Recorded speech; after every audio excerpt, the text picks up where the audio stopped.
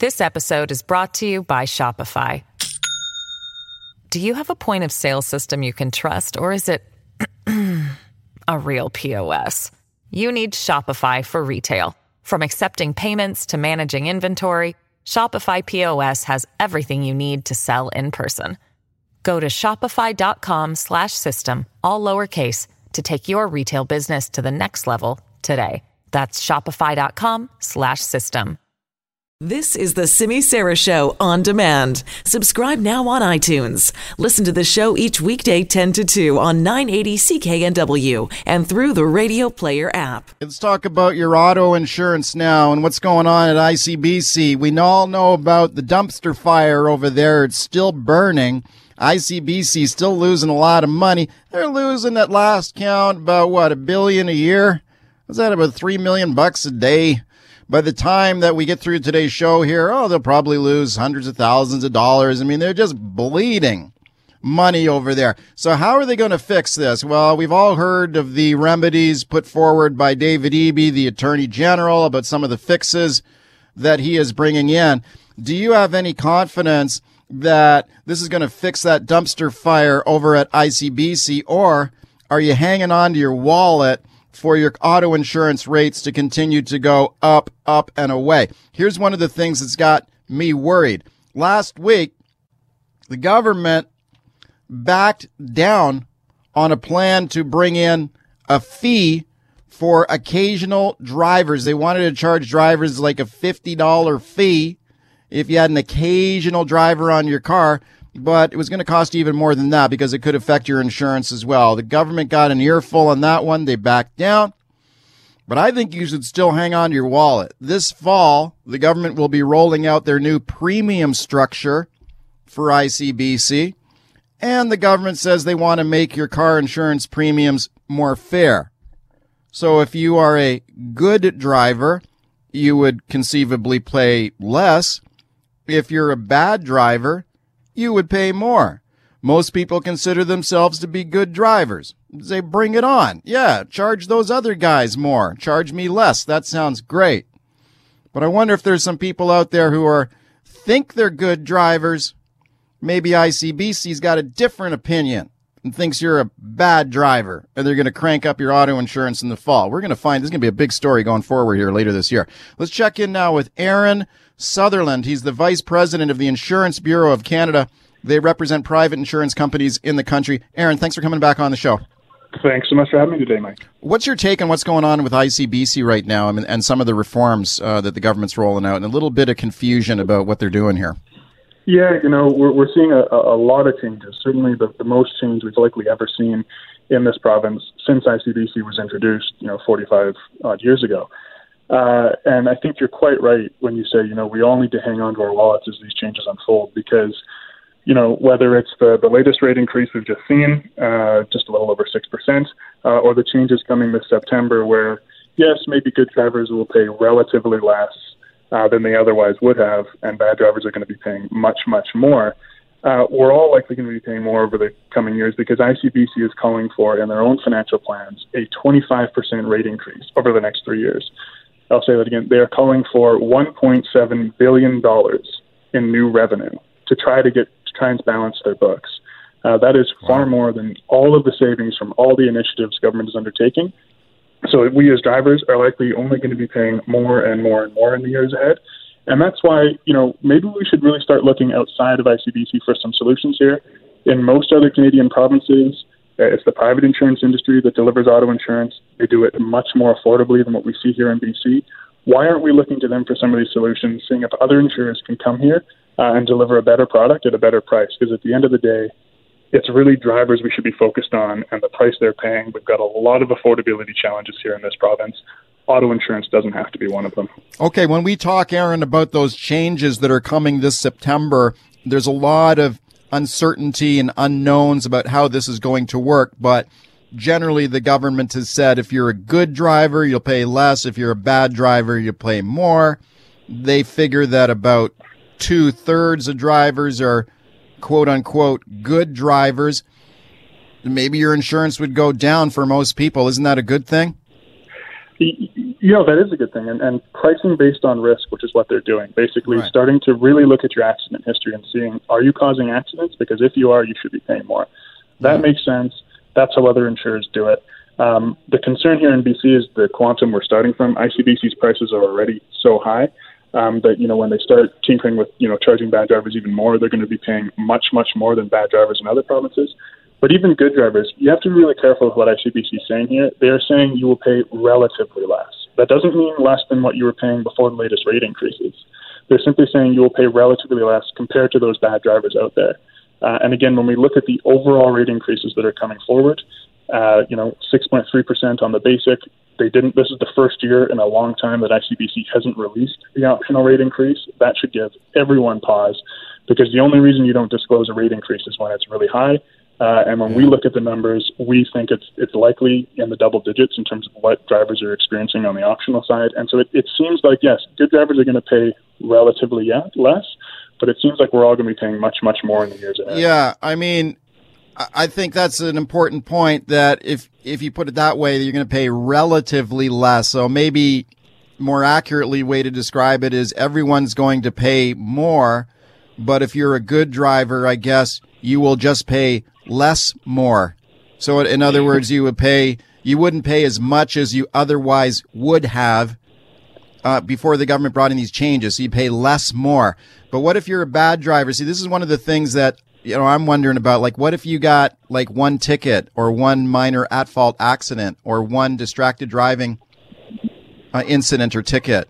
Does that make you a bad driver? I mean, we still don't know yet how ICBC is going to define this, right? Yeah, we still have a lot of those outstanding questions. We do know that it's going to take, I believe, 20 years now of safe driving before you get that one free accident forgiveness.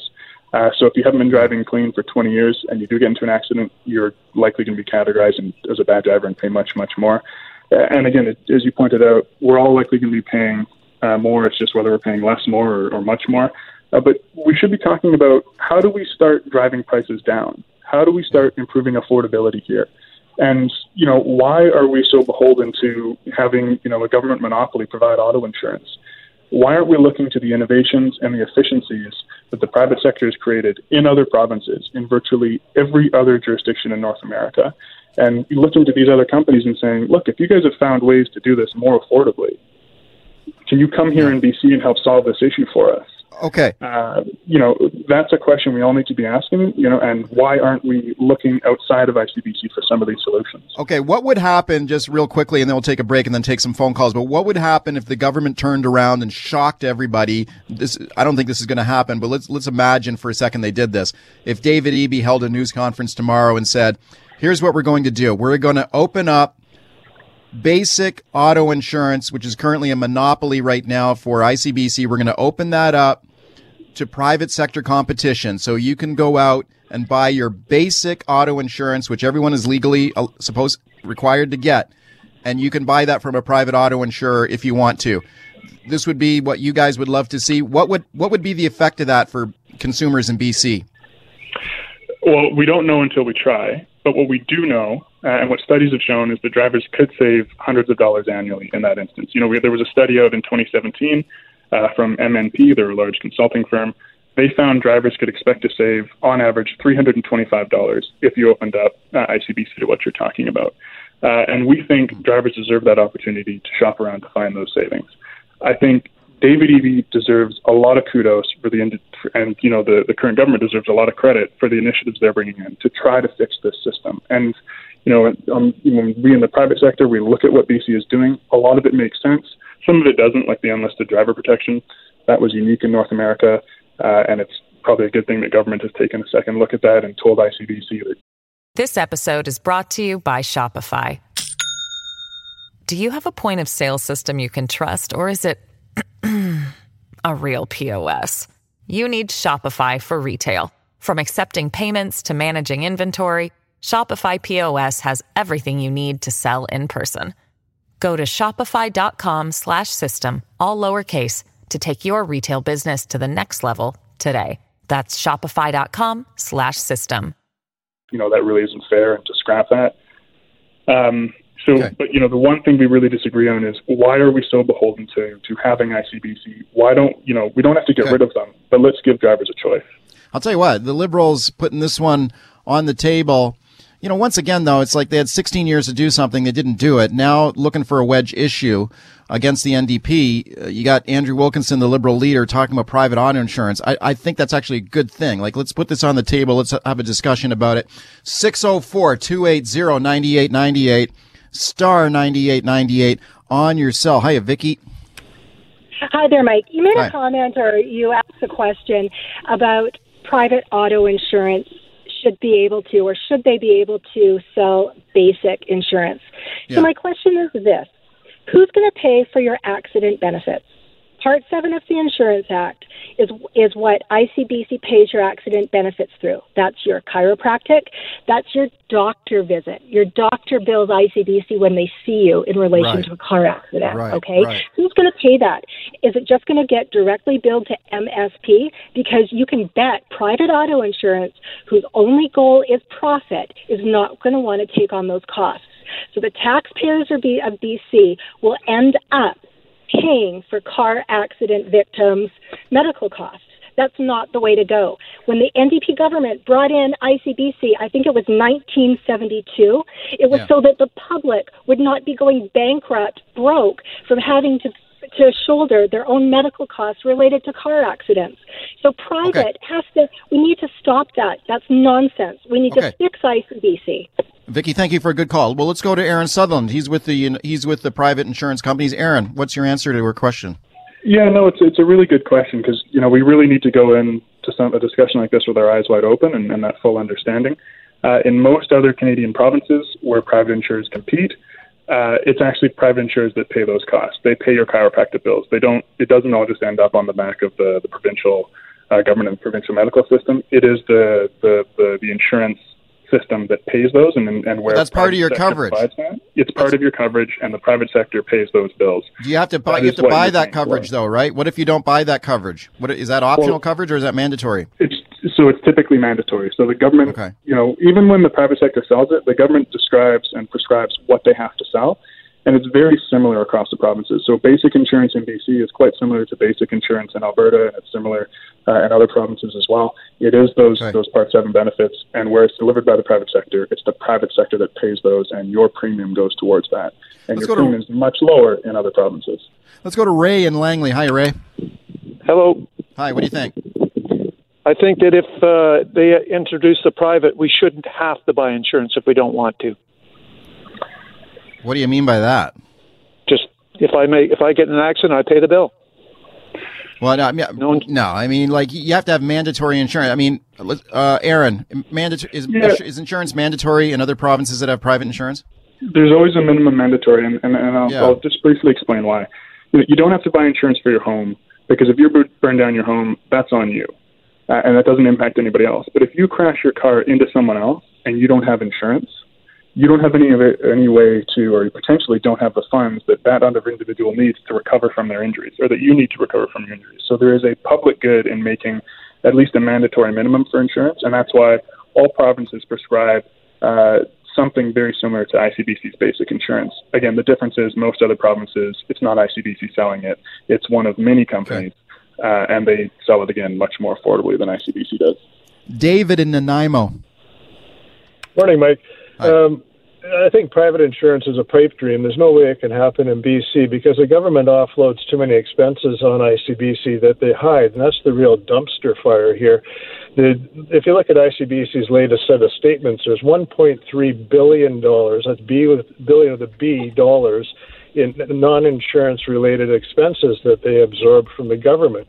The government can't afford to reabsorb that and possibly balance their budget. They hide that from the public. And as I said, that's the real dumpster fire. No private insurer in Canada anywhere absorbs any of those costs. So to compare our insurance rates with those in Alberta, for instance, which do not have the same Part 7 benefits. We have $300,000 in coverage. Alberta, I believe, has $50,000 in coverage under Part 7. It is ridiculous because the Alberta and private insurers do not pay for increased policing costs, road intersection improvements. They don't pay for red light cameras, all those new speed cameras that the government just installed are all on ICBC's back.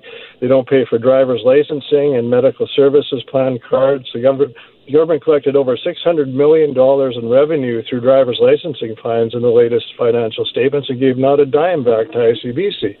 So if you take that $1.3 billion that ICBC ratepayers support the taxpayers of the province, it's not the converse. Mr. Eby always says we can't have the taxpayers supporting ICBC. The taxpayers have never supported ICBC. The converse is true. If you take that $1.3 billion back into the government's coffers where it belongs, ICBC's fine, and our rates would be fine as well. But no private insurer is ever going to cover that. Thank you for a good call. Aaron, your thoughts? A little bit to unpack there. So in terms of how much public good ICBC does, my understanding is they do about $200 million annually in non-insurance services. These are things like driver's licensing and road safety, which we were talking about. You do pay a fee on your insurance for some of those. There's no reason that you couldn't continue to do that, and it doesn't make a lot of sense that you would include that in your insurance premium. So if you opened it up to the private sector, you could use the corporate taxes the private sector would pay to pay for some of that, and you could offset some of that there. On this, talking about, how much ICBC pays out versus the private sector, and certainly it's true that the limits of what ICBC will pay out are much higher, but it's not the limits we should be looking at. It's what are drivers actually receiving when they make a claim. And when you look at the average claim size across this country, we aren't getting anything more than anyone else here in BC. In fact, compared to some provinces, we're actually getting quite a bit less. The average claim size in BC is around $42,000, about the same as Alberta, and a little bit less than what they're getting in Ontario. But we are paying much, much more for those claims, so that value for dollars simply isn't there. And while ICBC's limits of what they can pay are higher, they aren't actually giving it to drivers when they make a claim. That's a problem. That means we need to start looking somewhere else for the solution here. This is a hot issue. I think it's going to get hotter. I know we'll be talking to you again. Thanks for your time today. Thanks so much for having me today, Mike. Okay, you bet. Aaron Sutherland, Vice President, Insurance Bureau of Canada.